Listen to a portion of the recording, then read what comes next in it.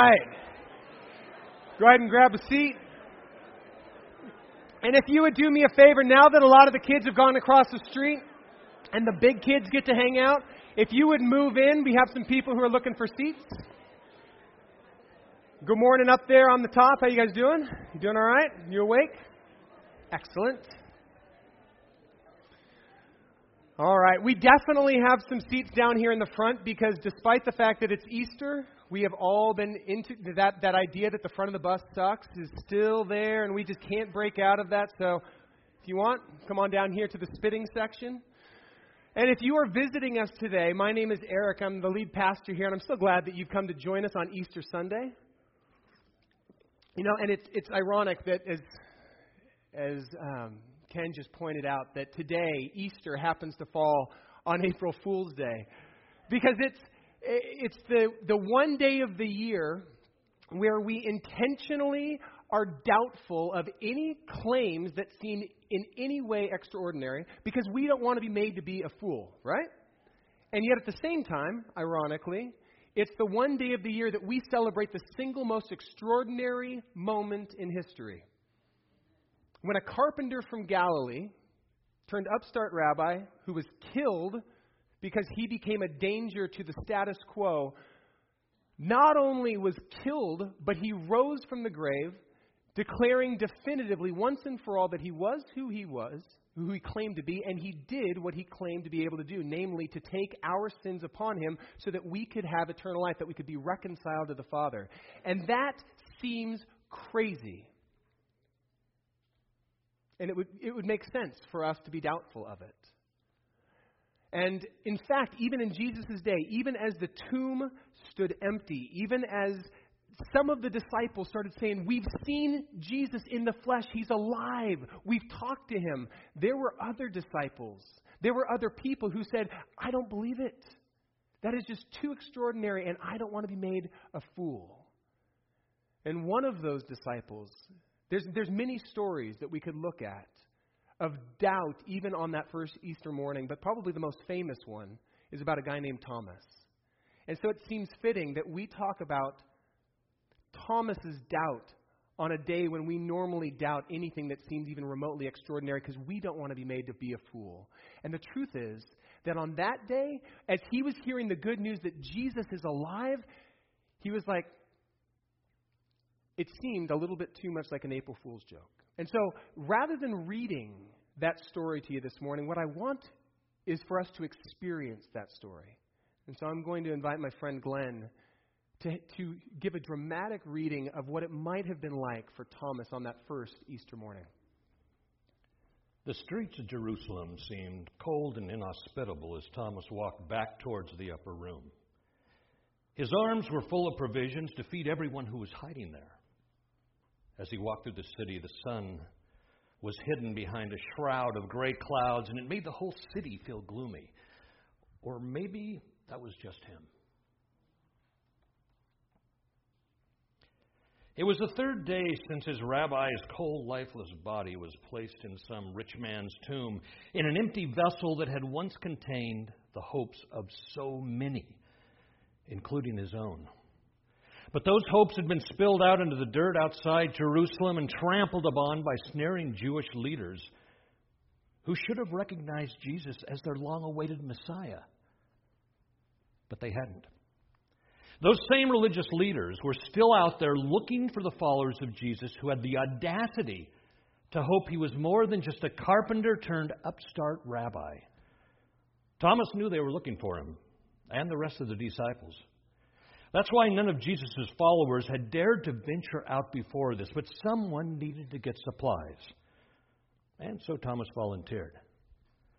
He'd taken a circuitous path back to their hideout, praying that he wasn't recognized along the way. But in the busy streets of Jerusalem on this first day of the Sabbath, nobody paid him the slightest bit of attention.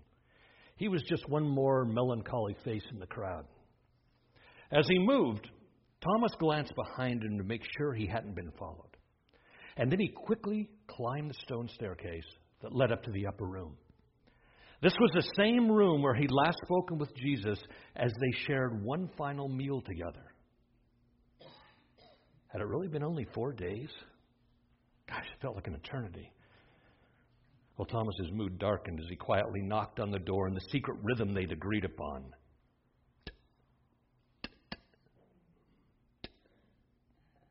When he finished knocking, the door was suddenly thrown wide open, recklessly wide in Thomas's opinion. He hurried inside so that it could be bolted tightly against prying eyes and whispering tongues. And as he began to set the provisions down, he noted that the room was brightly lit for the first time since Jesus' arrest. He was about to comment on this when he glanced up and noticed every eye in the room was turned towards him. Well, that was to be expected, I guess. I mean, he just ventured out into the city to get supplies. But what wasn't expected was the way in which everyone was looking at him. Gone was the dejection he'd seen on their faces no more than an hour before. And their glum expressions, they were turned into something like glee. What was he missing here? Thomas was about to ask what was going on when one of the disciples blurted out, "He's alive, Thomas!" And Thomas just sat there and stared at this grinning man, trying to make sense of what he'd just heard. What? Who's alive? Jesus, he's alive. He was just here eating with us. You just missed him. Well, a spark of hope was kindled in Thomas's heart for just a moment.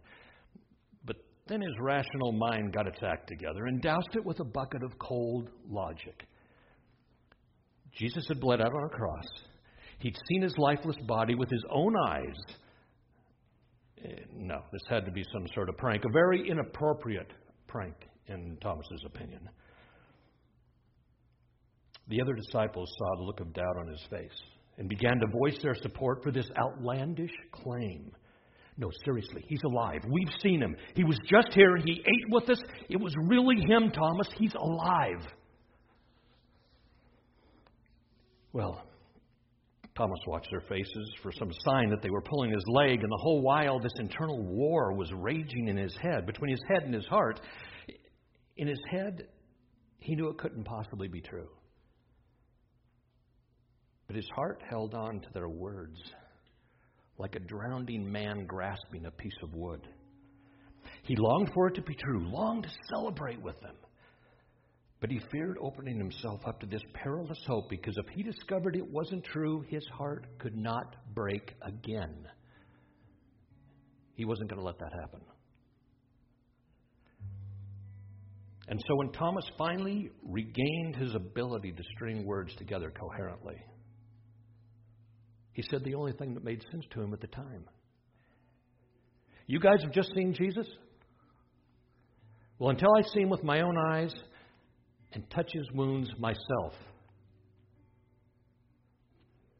I just can't believe what you're telling me.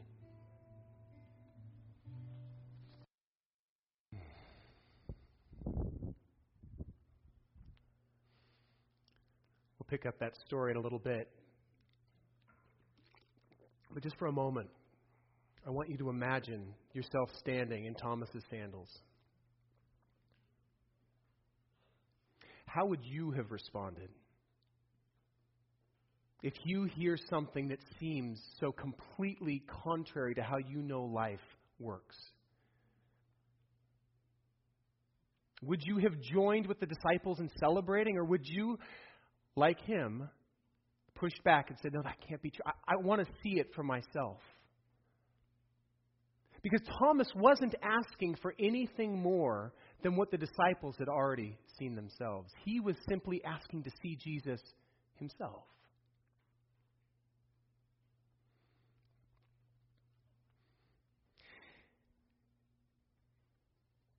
And the truth of the matter is, if I had been standing in his shoes, I, for one, would have balked at their claims.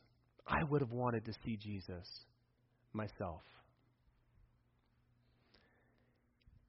And this is completely in keeping with Thomas's character. He's the kind of person that says what he thinks when he thinks it. You never have to question where Thomas is coming from. Just about 7 or 8 days before this, as he and Jesus and the rest of the disciples are gathered in Galilee, and Jesus says, hey guys, we're going to go back to Jerusalem. I've got some things I need to do there. The disciples all knew that that was trouble, that he was walking into the lion's den, because there were Pharisees, there were the rulers of the Jewish people who were gunning for him. And yet none of them spoke out. Only Thomas spoke up. And when he did, it wasn't to say, Jesus, that's a bad idea. Instead, it was to turn to the rest of the disciples and go, hey guys, let's go with him so that we can die alongside of him. That doesn't sound like the words of a coward. And then just a few days before, the last time that he'd been in that upper room with Jesus, sharing a meal, they didn't realize it was going to be the last meal that they'd shared with Jesus. But as they sat around that table and Jesus was talking about what was going to happen, as he was warning them that this was coming, and he said, listen guys, I am going to go away for a time, but don't worry, you will know where to find me. You'll know the way to me. Thomas goes, no we won't. We don't know where you're going, so how on earth will we know the way to you? You never have to question what Thomas is thinking. He may not always understand what's going on. He may not always get nuance, but at least he's honest. And on this day, this first Easter, he is being honest. I want to believe, but until I see him with my own eyes, until I get to touch the wounds of his nails so that I know it's just not a figment of my imagination, I simply cannot let my heart go there. And I would have been right there in his sandals with him, saying the same thing. By the way, he wasn't the only one who voiced doubt. Just this morning, my boys and I were reading through the different Easter morning statements.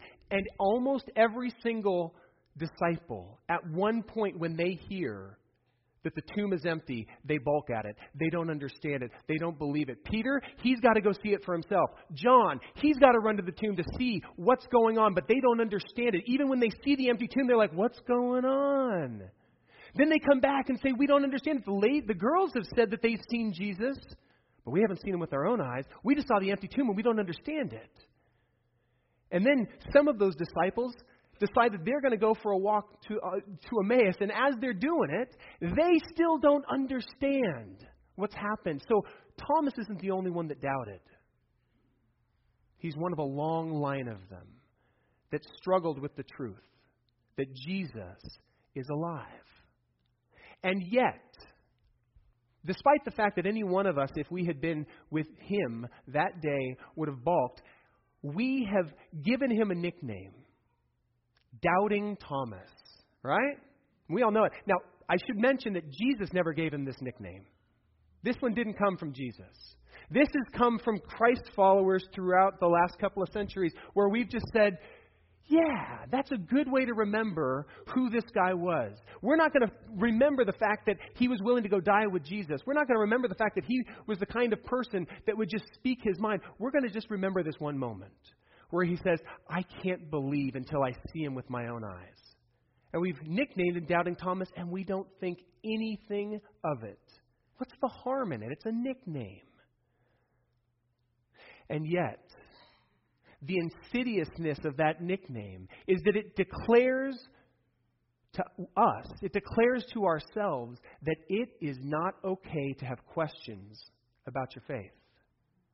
By naming him Doubting Thomas, we basically say to others as well as to ourselves in the church, you can never question anything you read in this book. You can never question anything you hear from a pulpit, because if you do, it means you're doubting. And if you have if you got questions, then you're doubting. And if you doubt, it means you lack faith. You're not a believer. The underlying, I would suggest, lie, the underlying statement of naming him Doubting Thomas is that we say that faith and questions cannot coexist. That if you have questions, you do not have faith. And this morning, I simply want to ask, is that true? Or can faith and our questions coexist? I would suggest that they can.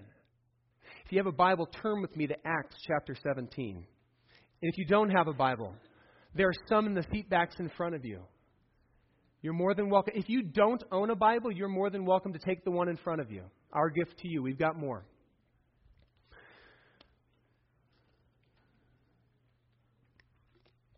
So we're going to Acts 17. As word about Jesus spread, as this good news that this carpenter turned rabbi turned sacrificial lamb had raised from the dead, declaring that he truly was the Son of God, and that he had overcome sin so that we, who had been trying to kind of earn our standing with God, could actually be reconciled, not through our own effort, but through his sacrifice on the cross. This news began to spread. And there were people who would take it from town to town. One of those guys who was very intentional about spreading the gospel beyond the boundaries of Israel, because this good news was not just for Jews and people that lived in Israel. This was good news for everybody. And so this guy's name was Paul. And Paul began to travel around. At first, Paul completely balked at the idea that Jesus had risen from the dead. In fact, when he heard some of the disciples start sharing this in the streets, he started to try to crack down. He went and got permission from the Pharisees to be their hitman to make sure that these guys did not continue to spread a false gospel. And he presided over the killing, the murder of the first Christian martyr. He gave his approval to it because he thought he was protecting God from a false gospel. And then Jesus got a hold of his heart and radically transformed him. And Paul went from being one of the most outspoken opponents of the gospel to perhaps the single greatest proponent. And he began to spread the gospel, and he would go from town to town. He would begin by going into the synagogue and preaching to Jews because it's the lowest hanging fruit. They had been long expecting their Messiah. And then when they would typically just kind of push him away and say, no, we don't believe that, he would then go out into the streets and begin to share the good news with the Gentiles, and they began to embrace it. Well, Paul goes to Thessalonica, and they reject it. In fact, they reject it so vehemently that they get a mob together. They're going to arrest Paul, maybe even put him to death for spreading this false gospel. And so he leaves Thessalonica, and he comes to the town of Berea, and that's where we're going to pick up this story. In Acts 17, verse 11, we read, "The Berean Jews were of more noble character than those in Thessalonica." Okay, why? "For they received the message, the gospel, with great eagerness." All right, so they embraced it as opposed to rejecting it, but let's keep reading. "And they examined the Scriptures every day to see if what Paul said was true." Interesting. They embraced the gospel as good news. Oh my goodness, Jesus is the Messiah. He rose from the dead, proving that he was who he claimed to be and that he did what he claimed to do. That's great. Let's see if it's true. And then they would begin to go through their Scriptures. And for them, the Scriptures were what we know as the Old Testament. Those are the only ones that are written down. And so they began to go through the Old Testament, reading about what God said his Messiah would be like. We talked at length on Friday night about many of those. And if you're interested in what some of those verses, some of those passages in the Old Testament that pointed towards Jesus were, I would encourage you to listen to that on our website. But Paul began to share it, and they began to study to see if it held water. So apparently, it is possible to have faith and yet at the same time be able to look under the hood to see if there's any bearing to it, to see if it is true, to see if it lines up with Scripture. And I'm not just talking about one Scripture, not just a proof text. Does it line up with the whole of Scripture? Because our God doesn't change. He's the same yesterday and tomorrow as he is today. So it is, what I'm finding is that it is okay for us to have faith and yet at the same time have questions and to ask our questions just like Thomas did. Which then leads me to the very obvious question of why don't we ask our questions? Why don't we voice our doubts? Is it because we think that it's dishonoring to God to have questions? That His ego is so fragile that He can't handle us going, well, God, I don't understand this. This doesn't make sense. Why didn't you just come more out and say it? Why don't you just make Jesus apparent to everybody and nobody will doubt? I don't understand this whole Trinity thing. What's going on, Why is it that we are not willing to voice our questions? Perhaps part of it is we think that God can't handle it, that His ego is just too fragile. Or maybe we think that by burying the questions, we can hide them from Him so that He won't get His feelings hurt. But He's God. He already knows what we're thinking before those words are on our lips. So it's not like we can protect Him from our thoughts. And I would suggest that we have a God who's big enough to handle our questions. We have a God who's strong enough to be able to handle our full range of emotions. And when we feel sorrow, He can handle our sorrow. And when we feel anger and discouragement and disappointment, He can handle those. And when we have questions about our faith, He can handle those things. So then why is it that we don't ask our questions? Why is it that we go through great lengths to bury our questions? I've been thinking a lot about that lately.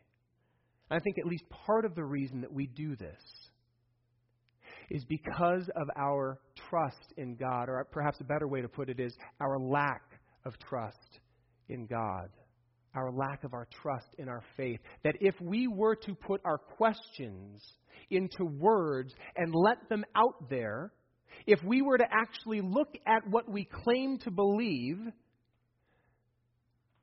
that it would not actually stand up to scrutiny. And that's terrifying, because for many of us, we've built our entire worldview off of the fact that we believe this is true, but we can't say why. And so instead, what do? Instead of asking our tough questions, we bury them under busyness. We do things for God. We just keep ourselves preoccupied. We keep the noise up so we don't have to hear the questions. We keep them buried down low. And instead, we found our faith, instead of on the bedrock of a living, breathing God that we have met and that we know, we base our faith off of our circumstances, which shift like the sands. And as so long as our circumstances are good, so long as our life is going well the way we planned it, we're okay. And we're good with God, because He's obviously good with us. But the moment something doesn't go the way we expect, when we get that prognosis from the doctor, yeah, it's cancer. Or when we get that letter from the IRS. Or when our relationship with our sweetie is not going so well. When our kids go a direction that we never wanted for them. When we get in an accident, or we just go out and we find that we have a flat tire. Sometimes it's that easy for the foundation of our faith to be shaken. And when that happens, when somebody that we have been praying adamantly for dies, what happens to our faith then? If we founded it upon the shifting sands of our circumstances, I'll tell you what happens. It comes toppling down. And then at that point, we're left with a decision. Do we lean in, begin to clear out the rubble and begin to rebuild our faith? Or do we simply say it's too much work and there's too many questions? I'm out. And we walk. I'm not talking about this simply hypothetically, by the way. What I've just described to you is part of my own faith journey. I was raised in the church by Christian parents. I accepted Jesus into my heart at a very early age, although I had no idea what that meant. For me, my faith was a bunch of rules and beliefs about God that I had kind of accumulated from my parents, my pastors, and some of my peers who seemed a little more spiritual at the time, right? And I just began to collect these things over my life and say, oh yeah, that works. Okay, well you believe it, so I believe it too. And like a house of cards, I began to build my spiritual worldview. And it worked for me for a long, long time because my life was placid. And then September 2001 rolled around. And in the course of 1 month, there were 3 tremors that came from 3 unexpected directions that completely shook the foundation of my worldview. The first one happened on September 11th, when those planes flew into the trade towers. And as they came tumbling down, our collective security as a nation was shaken. No longer could we rest in this idea that our borders were protected from terrorism, that we were somehow insulated and safe, and the only way we were going to ever be touched by terrorism is what we watched on the news. So our security was shaken. A week or 2 later, the founding pastor at the church that I was attending, got up on stage and said, I've been having an extramarital affair. And I'm stepping down from my role so that I can work on my marriage with my wife and try to preserve it. And my faith community was rocked. And then the third one happened while I was taking a class at Vanguard working on my master's degree. It was the first class I was taking there. And as I was sitting in that classroom, we were having this conversation about kind of the early church and how they began to make sense of Scripture and some of the conversations they were having. And one of the things that came out in that discussion that night was the idea that at this council, at one of the councils, they were trying to grapple with how to articulate that God is 3 in 1. Because we obviously see Jesus at his baptism and the Father speaking over him and the Spirit coming down like a dove. We see God as this triune God, but there's only one God. How do we explain that? And they coined the term Trinity to describe that. And in that moment, I'm like, ooh, I didn't do this externally. I was cool, calm, and collected, right? But internally, I'm like, what? The word Trinity is not in the Bible?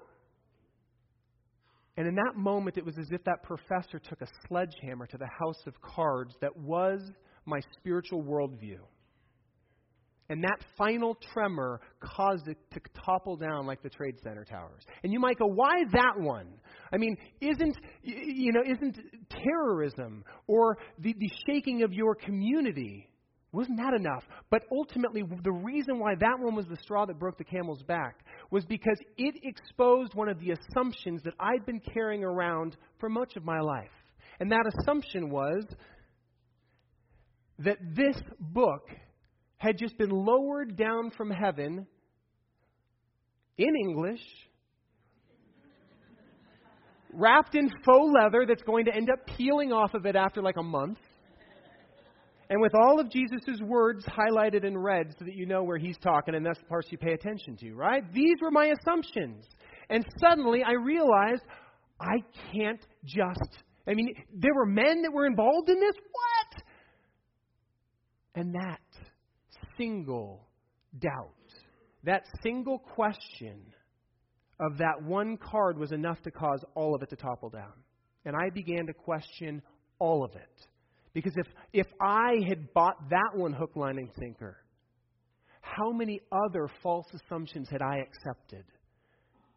And suddenly I found myself, much like our country at that time, a little bit overwhelmed, definitely a little bit numb, staring at my spiritual worldview that had crumbled like the Trade Center towers at my feet. And in that moment, I was left with a decision. Do I lean in and begin to pick up these questions that I'd been ignoring for so long and begin to honestly ask them? Do I begin the slow, arduous task of rebuilding? Or do I simply say, that's too much? The doubts are too great. I'm out. That was a really, really scary season of my life. And I chose to lean in. That's made all the difference. I chose to lean in, and it was not a very brief process. This was a long process. When you decide to make your faith as opposed to your parents' faith or your pastor's faith or your friend's faith, that is a transition that might take a long time, and at times it requires the tearing down of your faith so you can start from ground level again. It requires having the courage to be willing to ask some really hard questions without the certainty that you're going to find an answer for it. That's terrifying. But I chose to lean in. And slowly but surely I began to ask my questions, and I would wrestle with them, and sometimes I'd hold on to them for months at a time before I found an answer that satisfied. But here's what ended up happening through that process. As I spent tons of time praying, as I spent a ton of time, kind of like the Bereans did, studying Scripture to see I don't understand it, as I asked questions of people who are also on their own faith journey, I began to find answers for myself. And here's the difference between what had come before and what I found after, is that suddenly this was no longer somebody else's faith. This was my faith. And it was far stronger because it was no longer built out of assumptions that I'd gleaned from other people, that I just borrowed from people who had done the hard work. It was now my faith. And it was not a set of religious tenets, it was a relationship. Because really, at the base of this was a willingness to trust Jesus enough to lean in and begin walking with Him through a dark valley that I was scared that wouldn't be an end to, that my faith would go into this valley and die there. And yet I chose to lean in and follow Jesus through this, even though I wasn't assured that my faith would make it out. And the reason that I'm grateful for that season of my life, the reason that I would not trade that season of life for just about any other season in my life. I don't want to go back through it, but I'm so grateful that I did go through it, because suddenly I owned my faith, and it was secure and solid. It could withstand my own questions. It could withstand other people's questions because it was mine. It's the same way that you begin to appreciate your vehicle that you bought with your own money versus a rental. Or for your children, for those of, I know that there's a couple here, I think, that are just about to go take their driver's test, which is kind of scary. Warn me. Bundy's warn me when Cameron goes, because I will make sure that I dust off my helmet. But it's the difference between saving up money to buy your first car versus just having a car handed to you. Which one of those two do you appreciate more? Come on. Which one do you take care of more? Right? And in the same way, our faith, as we work for it, is far more valuable and is far more secure than borrowing somebody else's faith. Which is why, when people come to me as a pastor and they have really tough questions that they're asking, I don't give them a hard time.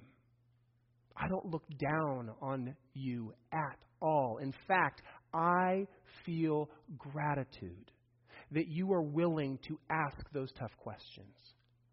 I'm excited that you're willing to lean into your faith and take it so seriously that you're willing to do the scary thing of voicing this pearl of great doubt, bringing it into the light and allowing me to get to walk with you through it. I know Jeff would echo the same thing. It's an honor to us to be able to be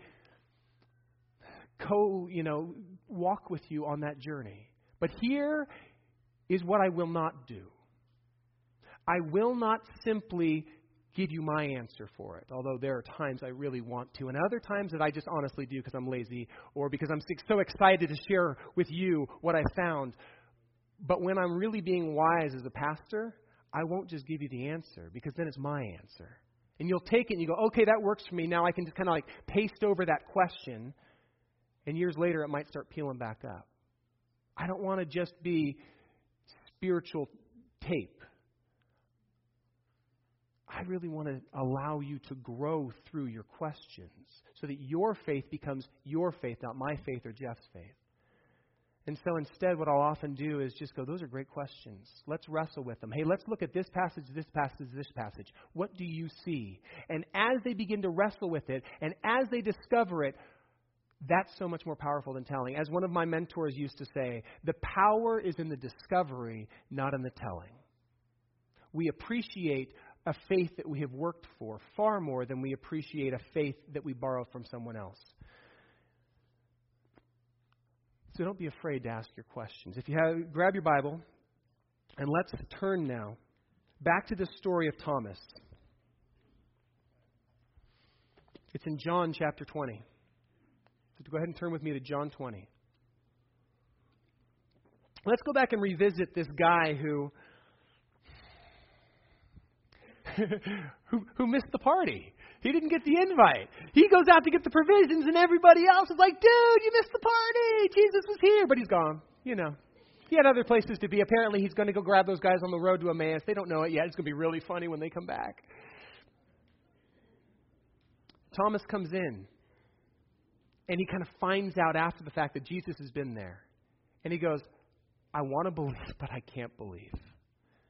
And as we're going to pick up this story now, we're going to be in verse 26. A week has transpired between that first conversation in the upper room where Thomas balked and where we're going to start again. Verse 26. A week later, Jesus' disciples were in the house again, and Thomas was with them this time. And though the doors were locked, Jesus came and stood amongst them and said, peace be with you. Calm down, guys. No, it's really me. Chill, okay? Not a spirit. I'm here. Peace be with you. And then he looks at Thomas. Next words out of his lips. Thomas, come here. Put your fingers here. See my hands. Reach out your hand and put it into my side. You said you wanted to see the wounds from my crucifixion. Come on, you can touch them. Stop doubting, buddy, and you can believe now. What I love about this interaction is that Jesus doesn't show up and start reprimanding Thomas for voicing his doubt. He doesn't reprimand Thomas for asking for the very same thing that the other disciples had gotten. Instead, he shows up and he goes, Thomas, you asked for it. Come and get it. Okay? Come and see the scars. It's really me, buddy. So stop resisting and just rejoice with me. Because I've done it.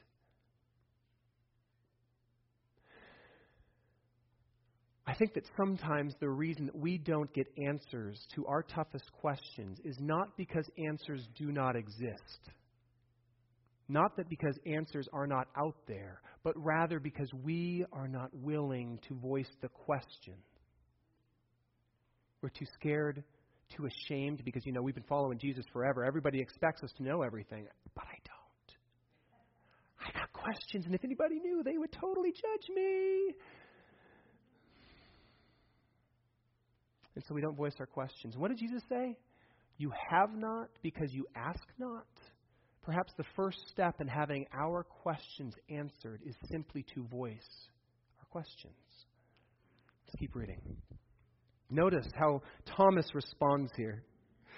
Then Thomas said, he doesn't even need to go and put his fingers in the nail holes. Just seeing Jesus, just getting to hear his voice and see him in the flesh, Thomas responds, my Lord and my God. Falls to his knees and begins to worship. And in that moment, just seeing Jesus is enough. And he begins to worship him. And he calls him his Lord, which is what the other disciples had been calling Jesus all along. The one who has the right to direct my steps and tell me how to live my life. Not just the Savior of my soul, but the Lord of my life.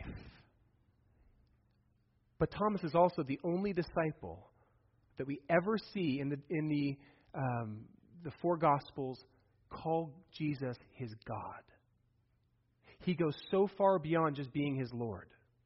You are my God. He cannot help but articulate that. And others later on in the New Testament articulate the same thing, but he's the only disciple to do so because it is enough. In that moment of seeing Jesus, All of his doubt evaporates, and it's replaced by this solid faith in Jesus. And it's a faith that's not weak. It's a faith that's not vacillating in any way, because it is built not upon his circumstances, but upon the bedrock of a living, breathing Jesus. And that is enough for him.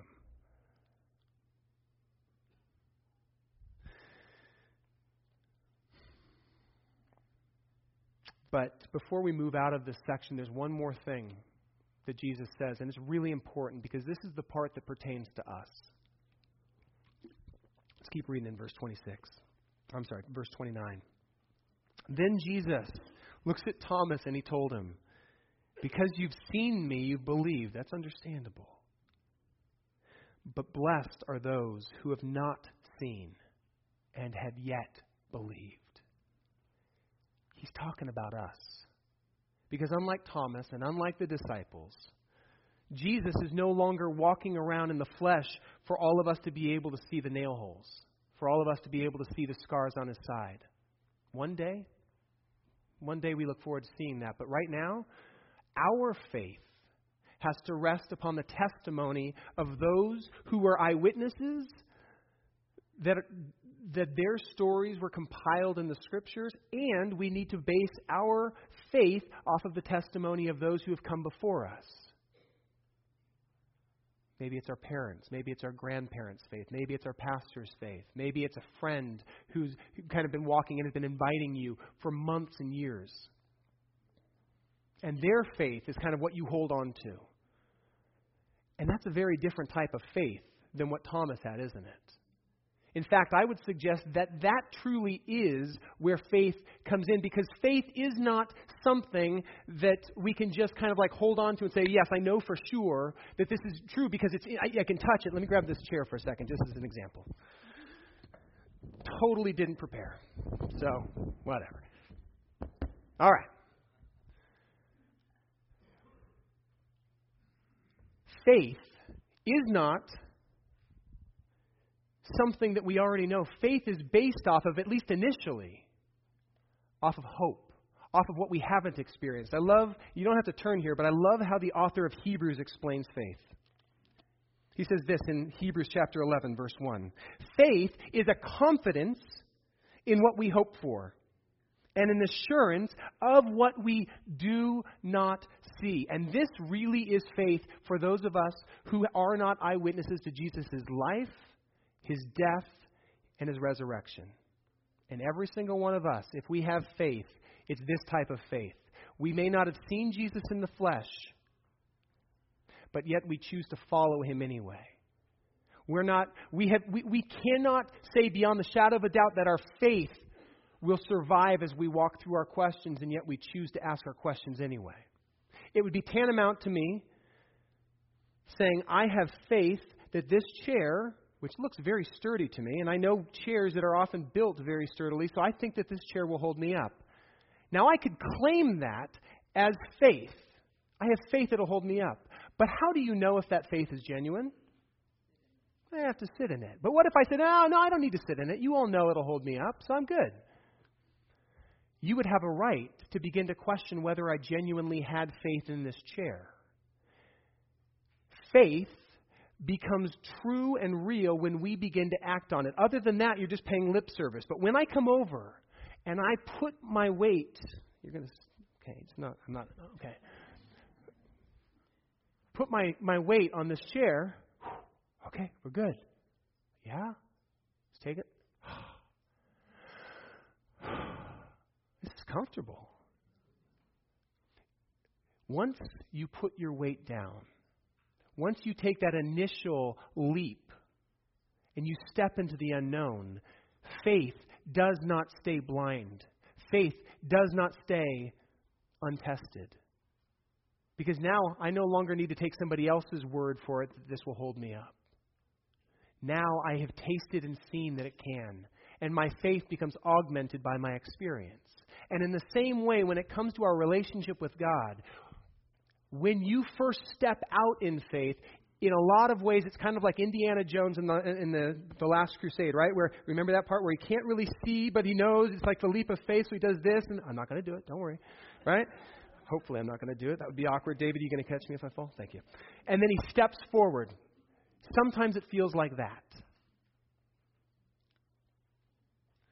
But once we step, once we actually place our weight into Jesus' hands and allow Him to guide us through our life, we will begin to taste and see that He is good, that He is trustworthy, that He can handle our questions, that our faith can stand up to the scrutiny of our questions,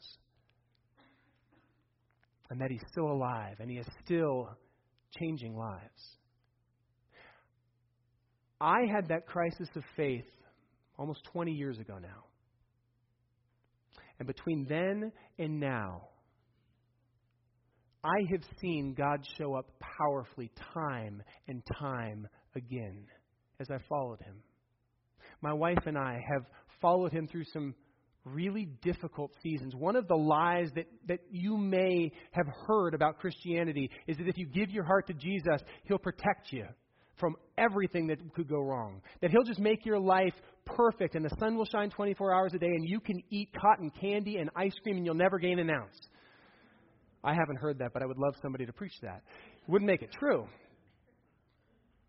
We get this idea, this assumption, that if I follow Jesus, He'll just make my life placid. I can tell you that that's not necessarily true. Because we have walked with Jesus. We've had Him shepherd us through some really dark valleys in our life. Through 2 miscarriages. Through the premature birth of our second son, Grayson. Where he was on a respirator for over a month and he spent 2 months in the hospital. And there were moments where we wondered if we would ever bring him home. And we saw God show up powerfully in that season. And we saw Him use His body, many of you in this room, who came around us and loved on us. And when we walked through the season, now you see Grace and you're like, dude, that kid is a whirling dervish and he's wonderful and he's exhausting. And you would never guess that he was a preemie, but we have seen how God protected and provided and cared for our family through those seasons. And our faith, far from being shaken, was strengthened through it. So that we came out of that with a stronger faith than when we went into that valley. We've seen God provide, and sometimes miraculously, for our family. Checks that just showed up in the mail. A bank account that seemed to extend far longer than it should have. Work right when we needed it. I mean, my wife is driving around a vehicle right now that we did not buy, that we never could have afforded, that was given to us 2 days before I had agreed with her that we would start looking for a car that we hadn't saved for. I know, Dave Ramsey, don't be mad at me. And yet God provided it in a way that He gets the glory. And I'm not saying that if you follow Jesus, He'll give you a car. He's not Oprah. He's way better. I'm just saying that I have tasted and seen that He provides in His way, in His timing. I've seen the way that He has protected and guided our steps, opening doors and closing doors according to His wisdom. Sometimes He's closed doors that I thought that we were supposed to walk through. I was sure we were supposed to go this way. And the door closes definitively. And we're like, okay. And then other times He opens doors that I never would have anticipated might be open. And we go, is that where you want us to go? Okay, we'll go that way. And we follow Him. And it might seem like the path He leads us along is circuitous. But when I look back at the path He's led us down, I can see the wisdom of His leadership and guidance. And I can see the ways He has protected us from what we thought would be good and would have actually been very, very damaging to our family. I can see the ways that He has protected us from certain good things so that He could prepare us for even better things. I'm grateful for that. And it's not just my family that I've tasted and seen that God is good and that Jesus is real. I've seen it in so many others' families. One of the beautiful things about that my wife and I are invited into is we get to do life with and be invited into your stories, oftentimes as they are in process, during the messiness where we've got questions but we don't yet have answers. I have seen how God has answered prayers for healing powerfully to the point where the physicians cannot even explain it, but they can't deny it. I've seen the way that He has brought people back from the brink of the grave. Some of you are here today, and I'm grateful. See you, Bill. I'm grateful that you're here. And it is through prayer. It is by the grace of God.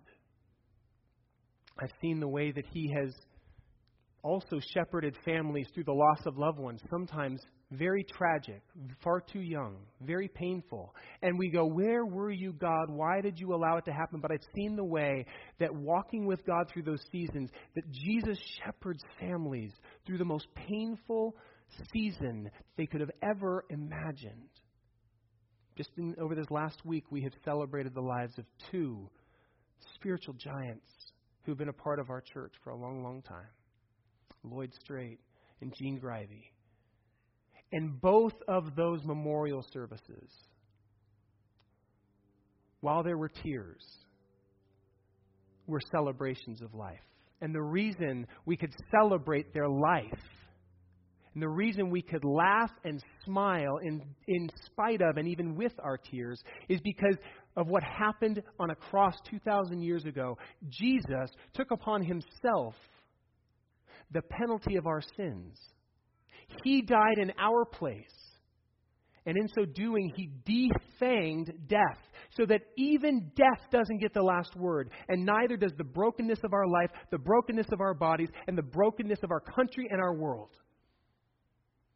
Broken marriages, I've seen God resurrect broken marriages. I have seen Him overcome infidelity. We've got some marriages in here that have walked through that particular dark valley.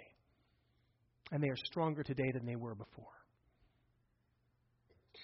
God bless you. I have seen as God has brought people out of addiction, broken the chains that they never thought there would be hope from. And yet He has done it. And it doesn't always happen overnight. But if we fix our eyes on Jesus, the author and perfecter of our faith, He can help guide our steps through even the darkest valleys. I've seen the way that He has softened hearts, that He's literally removed a heart of stone. Somebody that was filled with hatred and anger and wanted nothing to do with someone else. And He has radically replaced that heart with a heart of flesh. And He has restored relationship. And I know there are relationships in here this morning that you have been praying and crying for restoration in. And there is hope even in that. I've seen the way that Jesus transforms lives. And so for me, it is no longer an unfounded hope. It's a hope that is built upon experience and experience and experience. And today, my faith is no longer the faith of my parents. It's no longer the faith of my pastors. Now it's mine. And I get to walk with my boys as they discover their faith and as they ask their questions. And they're good questions. They're making kids a lot smarter these days than when I was a kid. And I get to watch as your faith continues to grow. And so this morning, there's probably two responses for us to take from this. Some of us in this room have been following Jesus for a long, long time. We have declared our faith in Him. And yet, deep down underneath it, you still have questions. Maybe you're embarrassed to ask them because you shouldn't have them anymore. They should have been answered a long time ago. Or maybe you have been under the assumption that you can't have faith and still have questions, so you just ignore the questions. And this morning, the invitation is it's okay to ask your questions. It's okay to take a page out of Thomas's book and speak your mind. God is a big enough God to handle it. And our faith is robust enough to be able to withstand our greatest scrutiny. And I commit to you that our church is here to be a support for you along this process, because we are all in process. So I don't want you to just share your questions through prayer with God. I would love it if you would entrust to us those pearls of doubt that you've been carrying around, because we want to lean into them. And in fact, over the next 5 weeks, we as a church are going to embark on a series that we're calling Beyond Doubt. where we're going to grapple with some of our deepest questions. We're going to see if they hold water, if there are answers to those questions. But I recognize that the questions we have planned to ask and discuss may not necessarily be the ones you're wrestling with. And I'd love to know them. So if you would, you have those connection cards in your seat back in front of you. One of the ways you can respond, because those are for prayer requests, those are for a praise report. We want to hear stories. We want to be able to celebrate how God has been faithful in those things. But we also want to make those available to you if you have questions that you want to voice, that you've been carrying around. At the very least, we will commit to praying that God provides an answer. But we'd also love the opportunity perhaps to lean in and process through some of those with you. Maybe in front of the church, maybe just one-on-one, maybe in small groups. But we want to create space for us to ask our questions. I understand, however, that some of you may not have a fully formulated question in mind that you could write down today, or maybe other questions will come up later in the week or in the next month or in the next years. So we have a website, lighthousecommunity.com. You can go on there and there's a little tab that says Connect. Hit that, and you can write any question, you can write any comment, you can write any prayer request there, and it'll get directly to the pastors. And so I would just ask that you invite us into this process of you asking your questions. Because at the end of the day, if we trust our Father God enough to entrust our lives to Him, why wouldn't we entrust our questions to Him as well, right? Second response. There are some of us here this morning that are kind of surprised that you're here this morning, right? You don't even know how you got here this morning. They promised you pancakes and bacon, so you're in. And there may be some of you in here who have been waiting to say yes to Jesus until all of your questions have been satisfactorily answered. And you got a lot of them. You've been asking and you've been waiting for answers. And so you say, you know what? Maybe the chair will hold me up. Maybe Christ is real. Maybe this whole thing isn't as much of a sham and a crutch as I have given people. I've had the impression that it is. But until all of my questions are answered, I'm not going to sit down. Until I know beyond the shadow of a doubt that chair will hold me up, that Jesus can really hold my life together, I will continue to be the captain of my own ship. May I remind you, as somebody who has been following Jesus for a whole long time and who still has questions of my own even today, you will never run out of questions to ask this side of the grave. And so if you are waiting until they're all answered, it's going to be too late. And I have found that the best way to find out if He really is real is to do what the Bereans did, right? Embrace it. And continue to ask your questions at the same time. Those two things are not mutually exclusive. Lean in and embrace Jesus. And there's nothing magical about how we do that. You don't have to earn it. Otherwise, His grace would not be a gift. Some of you are here this morning going, I just need to clean myself up and then I'll be ready. It's like, no. That's backwards. That's like hiring a cleaning person to come to your home and then straightening up before she gets there because you're embarrassed for her to see, right? That makes no sense at all. It's like throw the candy wrappers from breakfast over the back of the couch because this is going to be taken care of. Maybe that's just me. 2,000 years ago, Jesus hung on a cross. Was He put there by men? Yes. By men who were afraid that He was going to challenge the status quo. But He also went there willingly. He willingly walked to the cross. He didn't try to argue His way out of it. When the Father said, this is my will, He said, okay. And He submitted to the cross and He bled out in our place so that we could live with God. So that we, prodigals, could come home. And my guess is there are some prodigals in here this morning who you don't feel worthy to come home, which is good because none of us are worthy to come home. And that's the beauty of our Father. He loves us even more than He hates our sin. And so He says, come home because I've already dealt with your sin. It's done. So just come home and let me begin that process of cleaning you up. Let me begin to do the work in you that you've been trying so hard to do for yourself. Please don't fight it. Please don't fight my love. Please don't reject my gift, because we couldn't earn this gift, but we can choose whether or not to accept it.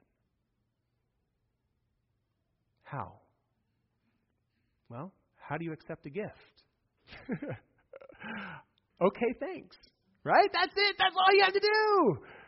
And then becomes the fun journey of following Him. So there's nothing magical about these words, but just so that there is no question that you know, Jesus' invitation was never pray a prayer, but follow me. And yet a journey of a lifetime begins with the first step of acceptance. And that first step goes something like, Jesus, I am going to choose to lean in and allow you to come into my life.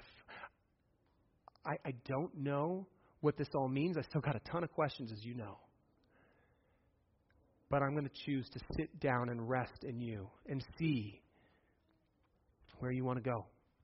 I choose to allow you to be my Savior, but I also want you to be the Lord of my life and show me how you want me to live. Have your way with me. I should mention that there is no magical formula, and every time I pray that prayer, it is always different. You can just use your words. But I can tell you this. Your Father God loves you more than you could ever possibly fathom. And today is a celebration of that. If you prayed that prayer, I'm not going to put you on the spot right now, but I do want to know that you did it so we can follow up with you. Would you please fill out the connection card and let us know so that Pastor Jeff or I can follow up with you this week? Because we want to celebrate with you. We want to come alongside of you. We want to do life with you. With that, let me pray. And then we're going to go into a time of celebration as we celebrate the greatest gift of love that has ever been done in human history on the day where God proved definitively that didn't get the last word, He did. And that means that our death and our sin doesn't get the last word, He does. So, Father God, I thank you so much for how you love us. I thank you so much that we get to do life not only with you, but with one another as brothers and sisters who are not birth related, we are blood related. I thank you for the blood of Jesus that you allowed to be poured out on the cross for us. And we thank you that the cross didn't get the last word so that we can celebrate that there is hope after the grave. So now we just want to worship you and celebrate you. Jesus, in your holy name, amen.